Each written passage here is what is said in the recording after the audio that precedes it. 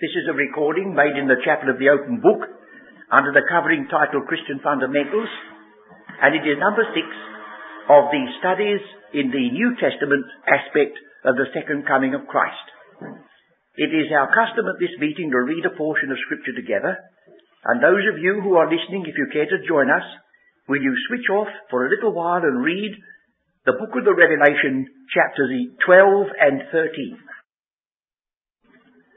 This evening, we're considering the testimony of the second epistle to the Thessalonians on the great subject of the second coming of Christ.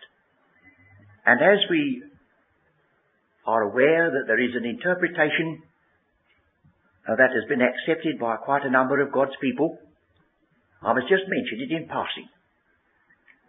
The thought is this, that 1 Thessalonians 4, being the hope of the church, is a secret rapture, and that inasmuch as 2 Thessalonians is most obviously associated with the book of the Revelation, the rise of the man of sin, it has been suggested that 1 Thessalonians gives you the hope of the church, and 2 Thessalonians gives you the hope of some future remnant in that prophetic period.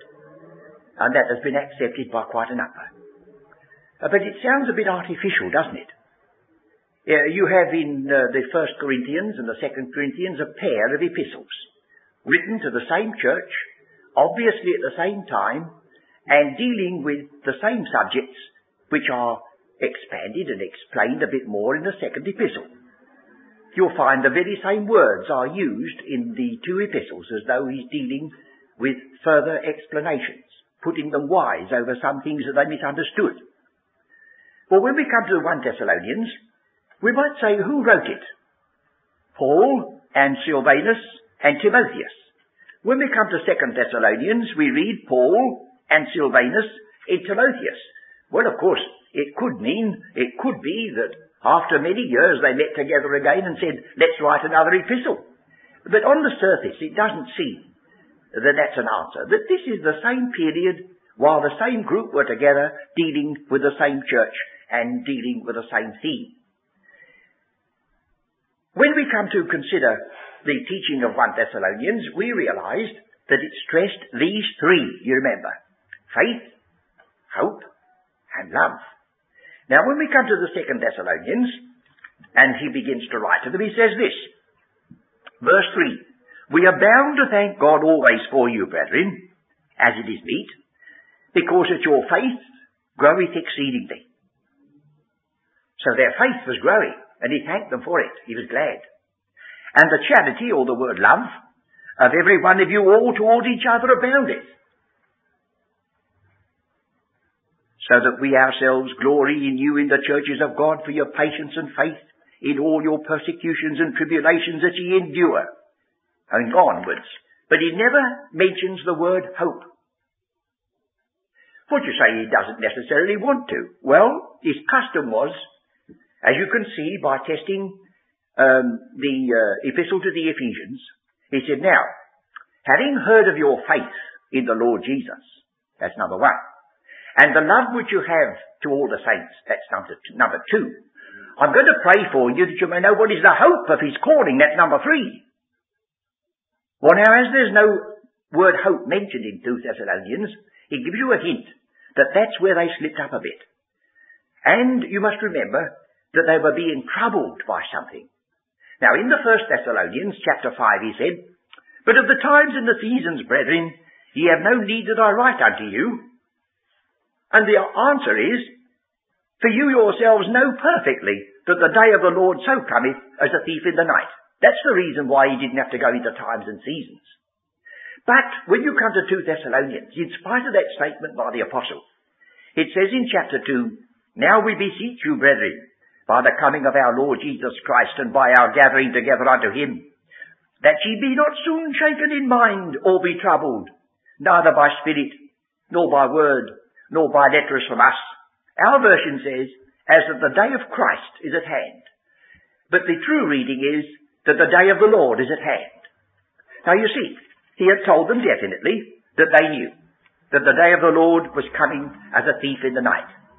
Now they've been troubled by the fact that they'd had a message given to them by Spirit, because there were those who stood up in the congregation of the church in those early days and spoke in tongues and gave prophecies. And also, on top of that, they'd had an epistle purporting to come from the Apostle Paul. Well, what were they to do? They were shaken, you see. Now, he safeguards them with regard to that at the end of chapter 3, if you notice. Verse 17, the salutation of Paul with mine own hand, which is the token in every epistle, I write like this. We may not see that signature at the end of an epistle because it's printed and it's gone. But apparently in the very earliest manuscripts, especially those that were sent personally by the apostle at the beginning, they had something that they could check over against this attempt on the evil one to pass off a letter as from Paul. That raises this question: should we not be on our guard? You remember when we were looking at Matthew 24, they asked the Lord 3 questions. When shall these things be? What shall be the sign of thy coming and the end of the world? And he never answered either, the 3 of them. How do you say either when there's 3? Well, I don't know. He didn't answer those 3 first, but he said, beware that you're not deceived. He said that first. Then he went on to tell them. So there's an element of deception always associated with anything to do with the coming of the Lord. Definitely. That's where Satan is concentrating his attention, apparently, to lead astray. You'll notice the general disposition of subject matter in this epistle. It's set out on this chart. We won't spend a lot of time on it, but yet to make it speak, let's notice. It opens and it closes with the words grace and peace in that order at the beginning, and peace with grace at the end. Now the Lord of peace himself give you peace always by all means. The Lord be with you all. The salvation of Paul with mine own hand, which is the token in every epistle. So I write, the grace of our Lord Jesus Christ be with you all. There's the salutation at the beginning, and there's the salutation at the end. Whatever he has to do to correct these people, and perhaps put them wise and put them right, is never ungracious, and he always remembers they belong to the Lord. And then we have twice the words, verse 3, we are bound to thank God always for you. And when he gets through to chapter 2, he says, verse 13, but we are bound to give thanks always to God for you. Well, that's a very evident mark in the structure, isn't it? Twice over, he's bound to thank God for them, and then he goes off on his separate story. He prays for them, and he speaks about the work of faith in this second epistle, very much the same as he emphasizes the work of faith in the first epistle. That is, I think you'll find at the end of chapter 2, comfort your hearts and establish you in every good word and work. And then chapter 2, which is the climax of this epistle, speaks about lawlessness, the mystery of iniquity, the rise of the wicked one, lawlessness, throwing aside all restraint. And it turns on itself again and gives thanks. We're bound to give thanks. This time that you will be obtaining the glory, there that you may be counted worthy of it. 2 sides of the same story, each piece worth balancing and carefully studying. Again, the prayer and every good word and work. And finally, we have in the command in verse 11, for we hear that there are some which walk among you disorderly, working not at all, but are busybodies. You say, oh, well, that's just because of their little trivial actions. But friends, look, it's put absolutely in balance with the mystery of wickedness. Don't you see the point that God is trying to drive home to us? That anyone who is disorderly is contributing to the working out of the purpose of Satan. So it is important that in the church itself and among our own selves, we watch our words, we watch our deeds, lest by anything we do or say, we are helping on that dreadful end to which Satan is drawing as pointing. I think it's a very solemn thought, that because you're a busybody and can't hold your tongue over something, you think that doesn't very much matter, but it does. You pile all those up together all over the earth at the same time. What a contribution to wickedness and its furtherance it may mean. Well, then we come to the second chapter itself, verses 1 to 12, and you will notice one or two outstanding things that are worth pondering. In the first verse of this second chapter, he says, "Now we beseech you, brethren, by the coming of our Lord Jesus Christ." And that is the word parousia, which, if you're not acquainted with it, you should be. Keep it well in your mind, for it is a word which is definitely used of the second coming of Christ in the Gospels and in the early epistles. It's a word that's never used of the second coming of Christ in Paul's epistle to the Ephesians, Philippians, Colossians, or 2 Timothy or Titus. So that it's a demarcation by the very use of the words of the Holy Ghost has chosen. But if you run your eye down to this chart, to verse 9, you'll see something else which is rather staggering. It says in verse 8, "And then shall that wicked be revealed," verse 9, "even him whose coming is after the working of Satan." That word coming is precisely the same word. Just as our Saviour has his parousia, or personal presence, at last on the earth, so the wicked one will have his parousia, or personal presence. And that isn't all. You see in chapter 2, verses 2 and 3, deception by word, by spirit, by word, or by epistle. And when you look down to the companion to that, in verse 9, the deception is the working of Satan with all power and signs and lying wonders. Those three words are used in the epistle to the Hebrews of the testimony of God to Christ, bearing witness with signs and wonders and miracles. But the only difference is they were genuine, and these are signs and wonders and miracles that are lying. Because the lie is the title of the Antichrist, or the beast. The lie. And these are associated with him. Don't you see what's going to happen? Those Christians who've been brought up all their life to believe that signs and wonders and miracles are a definite witness that God is in your midst. Well, these are signs and wonders and miracles which will only be a definite witness that Satan is at work. So we do want to watch our step, especially when we're teaching others or speaking of these things. And then we have in the centre the man of sin, the son of perdition, the mystery of iniquity, and then his destruction. We'll come to those as we go through the epistle. Well, now let's take a few other thoughts. In the first epistle, you may remember, if you're not, you must revive your memory, in chapter 3, verse 13, "To the end he may establish your hearts unblameable in holiness before God, even our Father, at the coming of our Lord Jesus Christ with all his saints." We found that was a quotation from the prophet Zechariah, and we balanced it with other references where the coming of the Lord with all his saints is definitely said to be angels. Now, when he wrote the second epistle, the apostle apparently was enlarging on this so that they shouldn't make any mistake. So shall we look at the second epistle, chapter 1? "And to you," verse 7, "and to you who are troubled," you see, they've been troubled that the day of the Lord had come, and put yourselves in their place. If the day of the Lord had come, well, they were out of it, because they were assured that they were not going to be left behind, that the dead in Christ should rise first, then they which are alive, they'd meet the Lord. But they say, if the day of the Lord's already here, what's happened to us? You've been troubled. Oh, he says, I'll put that right. "And to you who are troubled, rest with us when the Lord Jesus shall be revealed." Well, it's difficult to go into the intricacies of grammar, but you'll discover that it would be better to translate it, "when he shall have come," in this context. Let's read on.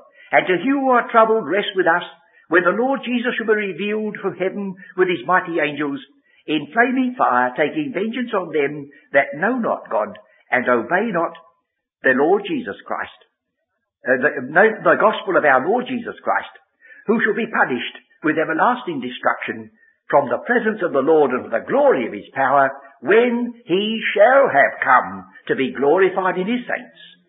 So this takes place when he shall have come. Now, you cannot possibly say in 1 Thessalonians that the Lord is coming with his saints, that is to say, with his believing people, to execute judgment upon a lot of poor unbelieving sinners and take vengeance on them. There's never a statement that the church will accompany Christ in this terrible judgment. But if he's coming with his mighty angels, that of course is another story altogether. Well then, it says he's going to take vengeance on them that know not God and obey not the gospel. And some have said that seems rather unfair. Because if a person doesn't know God, what's he going to do about it? Well, supposing we have read on the epistle before we start criticising him and look at chapter 2. Verse 10. I'll go back to verse 9. Even him whose coming is after the working of Satan, with all power and signs and lying wonders, with all deceivableness of unrighteousness in them that perish. Would you say, why should they perish if they've been deceived by these signs? But we haven't finished yet. Because they received not the love of the truth, that they might be saved. For this cause God shall send them strong delusion, that they shall believe not merely a lie, but the lie. You see, that they all might be damned who believe not the truth, but had pleasure in unrighteousness. They're not quite so innocent as at first you say. These people have lined up with the man of sin and the son of perdition. They've done it with their eyes open, apparently. They're the ones. Not the poor sinner who lived up some slum and had never heard anything at all about the book of the Revelation or anything to do with the second coming of Christ, but it's these people. I'll read it again. They received not the love of the truth that they might be saved. For this cause God shall send them strong delusion, that they shall believe the lie. They've arraigned themselves under him. They possibly have received his mark, and they have to suffer the dreadful consequences. Now we come into this chapter 2 because this is the crisis and we haven't got all the time there is to look at one or two other features. It says, with regard to the possibility of the day of the Lord having taken its stand, having been present, it's rather not so much the day of the Lord is at hand, but the day of the Lord is present. If you want to get one passage where that very word is included, it's Romans the 8th chapter, neither things present nor things to come. Present. The day of the Lord is present. Oh no, he said, let no man deceive you by any means. For that day shall not come, except there come a falling away first. There's going to be an apostasy from the truth, which is going to be very great and very obvious. And it's going to lead to the revelation of the man of sin. We have indications in Old Testament prophecy and in the book of the Revelation that there is coming a climax man at the end of the days. Satan's man, whom he has reserved. The false Christ. The great Nebuchadnezzar, Alexander the Great, Caesar of Rome, all rolled into one, as we shall see in a moment, I trust. And that man of sin is to be revealed, and he's got another awful title. He's called the son of perdition. And there's only one other person in the Bible who is called the son of perdition. And that is Judas Iscariot, who betrayed his Lord. So there's a reason for that. God never picks out words or uses titles without discrimination. So we're getting his character by this very double title. He's the man of sin. Fancy a man summing up in himself sin. And he's the son of perdition. And there's another very interesting thing and a very important thing. It doesn't say that this man of sin, this son of perdition, is trying to organize murder and adultery and theft all over the earth. Doesn't say that. He's right up to his neck involved in the question of worship. Nothing to do with wickedness as we understand it. I ask you, of course you know already, what is the first of the 10 commandments? Is it about thieving? Is it about lying? No. It's about the worship of God and avoiding any possibility or compromise with the worship of idols. That comes first. And if that's broken, well, it doesn't matter much about the others. They're all going the same way. So here we have the goal of Satan. Marie Corelli wrote a peculiar novel years ago, The Sorrows of Satan. Well, I don't think you need shed any tears over it, but her point was that Satan did not want this earth to be a pandemonium of wickedness. He wanted this earth to be a real millennium without Christ. That's the idea. Peace and safety without Christ. He's the God of this age, as well as the prince of this world. And his first attack on our Saviour was the climax temptation. You can have the kingdom for one act of worship. We'll come to that again. That's waiting for us in Revelation 13. So we have in verse 4, who opposes and exalted himself above all that is called God or that is worshipped, so that he as God sitteth in the temple of God, showing himself that he is God. Remember, ye not, that when I was yet with you, I told you these things. So he reminds them like he did in the other. He said, you have no need that I tell you, for we've already canvassed them among you. But it's rather comforting to us to know that even those who sat at the feet of such a one as Paul could forget what he said or misunderstand him and have to have it all over again. So that's a little bit of comfort to me sometimes when I slip up. I don't say when you slip up, of course. Through not listening, I wouldn't be so rude. Now then, he says, remember ye not. Now you know what withholdeth. Oh, if we only knew, friends, positively. Wouldn't that be a wonderful thing? Because this verse has been submitted to all sorts of meanings. And now ye know what withholdeth, that he might be revealed in his time. For the mystery of iniquity doth already work. Friends, there are in this world at work 2 mysteries only. And all others range from these 2. The mystery of godliness, and the word godliness is made up of 2 words, acceptable worship, and the mystery of iniquity, which is not acceptable worship. And all stems from that. What does God mean to you, and what does this temptation mean to you? On what side will you be? Will you have the mark of the Lord on your forehead, or will you have the mark of the beast? One or the other at long last. So it says, the mystery of iniquity doth already work. Only he who now letteth will let until he be taken out of the way. And then shall that wicked one be revealed, whom the Lord shall consume with the spirit of his mouth, and shall destroy with the brightness of his coming. Now that goes back to the first chapter, when it says, when the Lord Jesus shall be revealed from heaven with his mighty angels in flaming fire, taking vengeance. Here it is. The Lord shall smite and shall destroy. But there's a piece waiting for us that we've got to examine a bit more carefully. It says, now, he that letteth will let.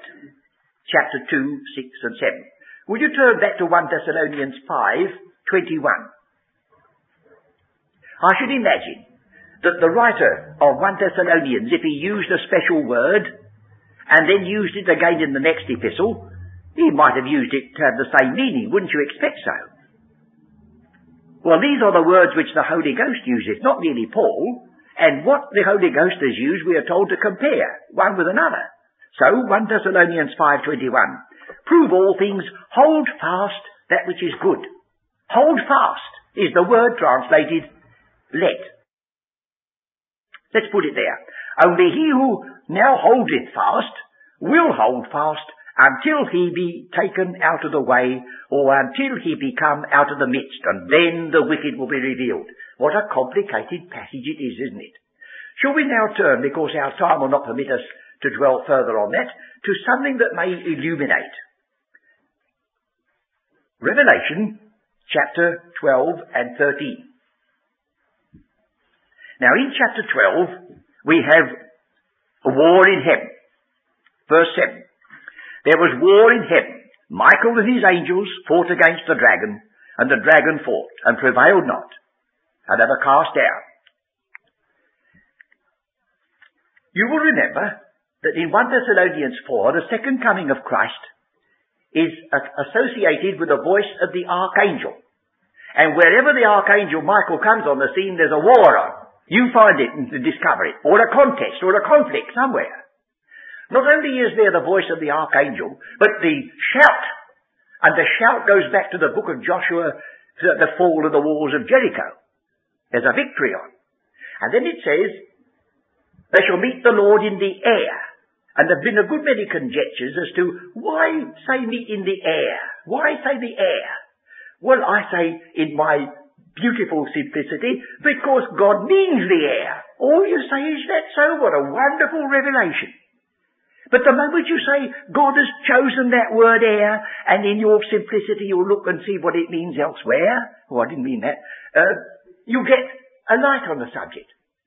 Do you mean to tell me you do not know who is the prince of the power of the air?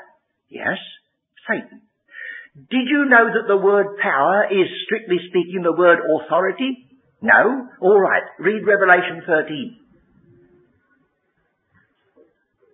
And it says, after describing that beast, which we'll come back to at the end, and the dragon gave him his power and his seat and his great authority.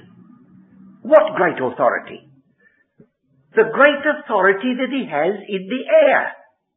Well, now he's been cast out of the air or heaven, because he's limited to the firmament, Satan. He's not all ranging all over creation. He's limited. He's the prince of the authority of the air. He's cast down. These saints meet the Lord in the air. It's an absolute moment of triumph and victory when the 1 Thessalonians 4 takes place. There's the archangel. He's just had a war with the dragon and his angels, and they're cast out. These are raised and caught up in the air. And then, in the book of the Revelation, one of the angels at the very end pours out his vial of judgment where? On the air. It can't mean just the gases that make the air. It must mean that authority on the air which has now been vindicated, destroyed, and put away. So you see, if we'll only let the book speak and not try to be too clever, it begins to explain things. Well, once more, Revelation 13. Our version says, in the first verse, and I stood upon the sand of the sea and saw what happened. But the revised text says, and he stood upon the sand of the sea. Who? Why, Satan, who's been cast out of heaven down to the earth. He knows his time is up. He can see all these things are now working together to fulfill God's prophetic word. So now he says, the time has come. I'll hold that no longer. He who holdeth fast to his place in heaven will hold it fast until the moment comes for this one to arrive out of the midst. And then he does. And the time of terrible persecution has arrived. So it says here, and he stood upon the sand of the sea, and I saw a beast rise up out of the sea, having 7 heads and 10 horns, and upon his horns 10 crowns, and upon his heads the name of blasphemy. What a contrast. The name on Christ is, his name is the Word of God. This one bears the name of blasphemy. He has 10 crowns, and when our Saviour appears, he has many diadems. All the contrast, but a certain amount of parallel. Well, now look at this beast in verse 2. I can sympathize with the man who went to the zoo and stood looking at a hippopotamus or rhinoceros and finally said, there's no such thing. But you see, when you get a beast that is like a leopard, now a leopard is a graceful animal, especially if it's behind bars. A live animal. And then with feet of a bear. Imagine a leopard with feet of a bear. What a monstrosity. That's just the word. We are looking at a monster. We're not looking at an ordinary development. This is outrageous. But we'll see it's got a place in a minute. And it's got the mouth as the mouth of a lion. So here's a beast, like a leopard, like a bear, mouth of a lion, and the dragon gave him his power and his seat and his great authority. Will you turn for a moment to Daniel chapter 7?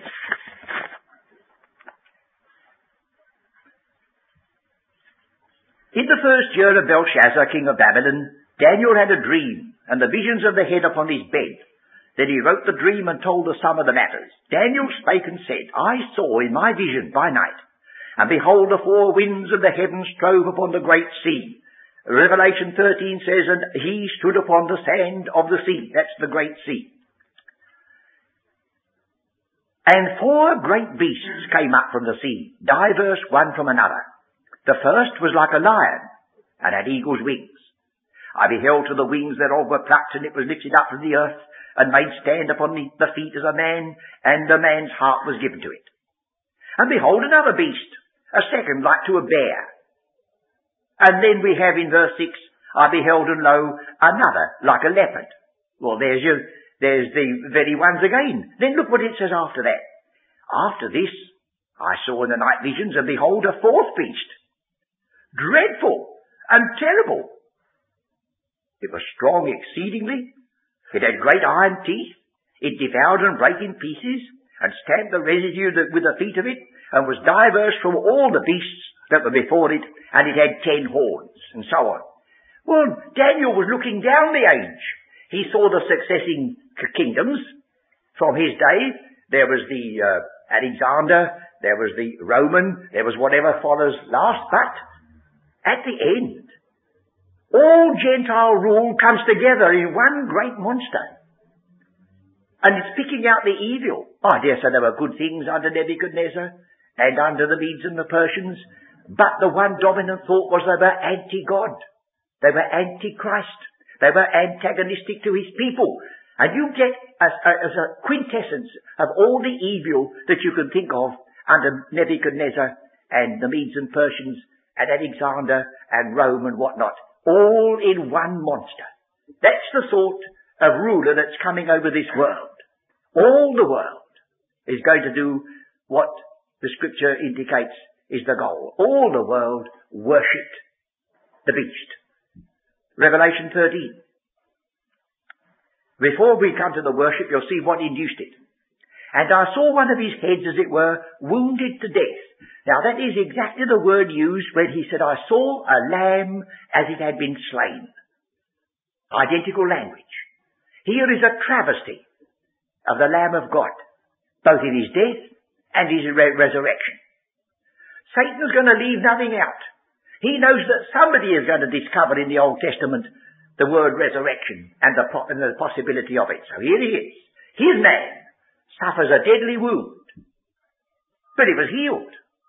And all the world wondered after the beast, and they worshipped the dragon, which gave power unto the beast, and they worshipped the beast, saying, Who is like unto the beast?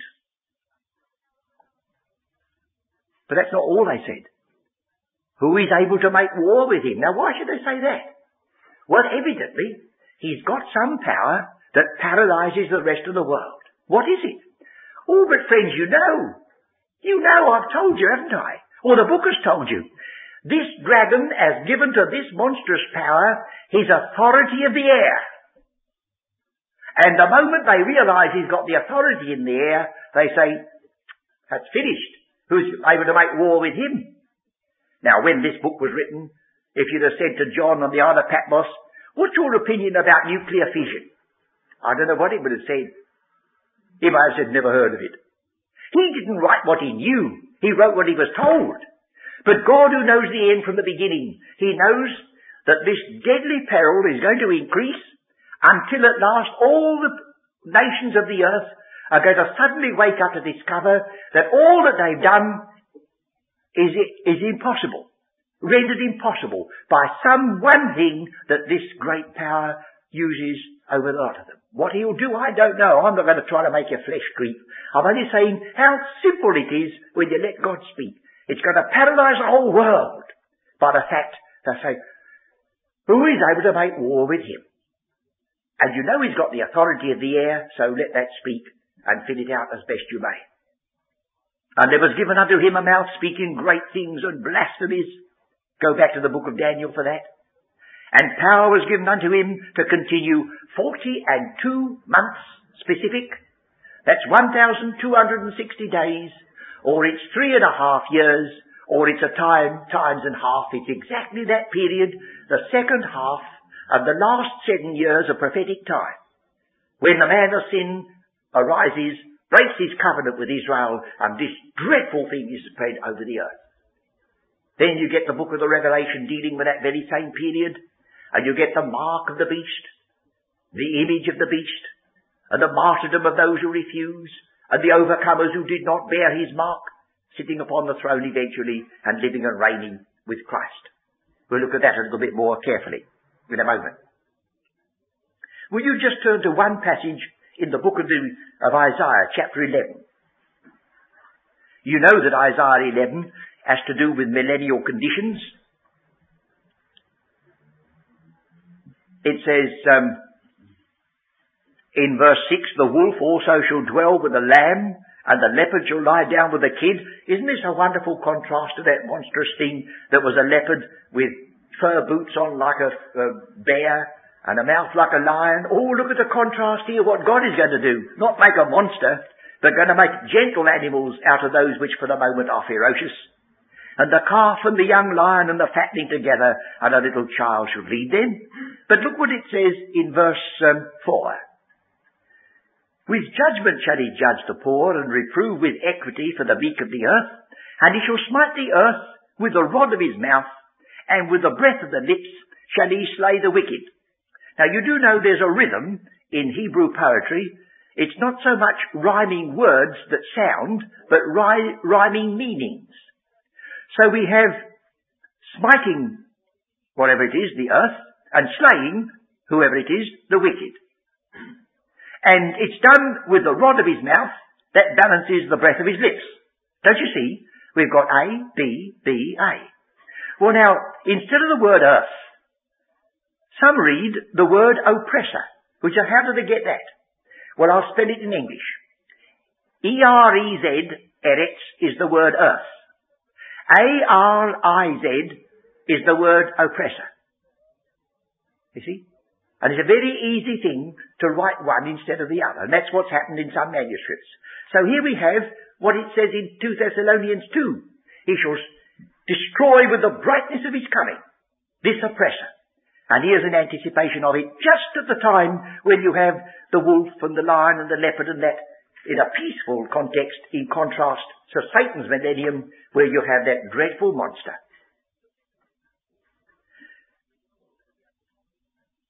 Will you look just now in passing to these features which we mentioned about the mark and the image and the number, or as we've got it here in chapter 13.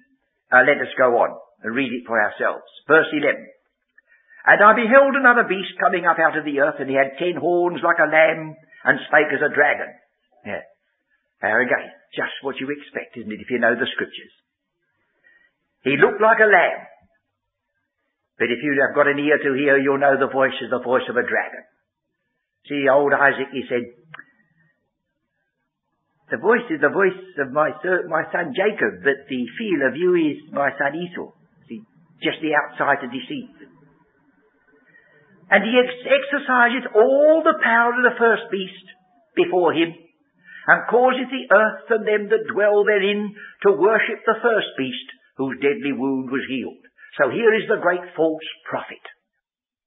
The beast and the false prophet are mentioned together in the book of the Revelation as taken and cast into the lake of fire, these two. So here's the beast in the first half, and here's the false prophet in the second half, leading all the world into this basest of idolatry. And he doeth great wonders. These signs and wonders and miracles are performed by this prophet. So did he make his fire come down from heaven on the earth in the sight of men? Well, a good many people will make fire come down now in the sight of men. That's easy. So what this spectacle is going to be, we only can just guess.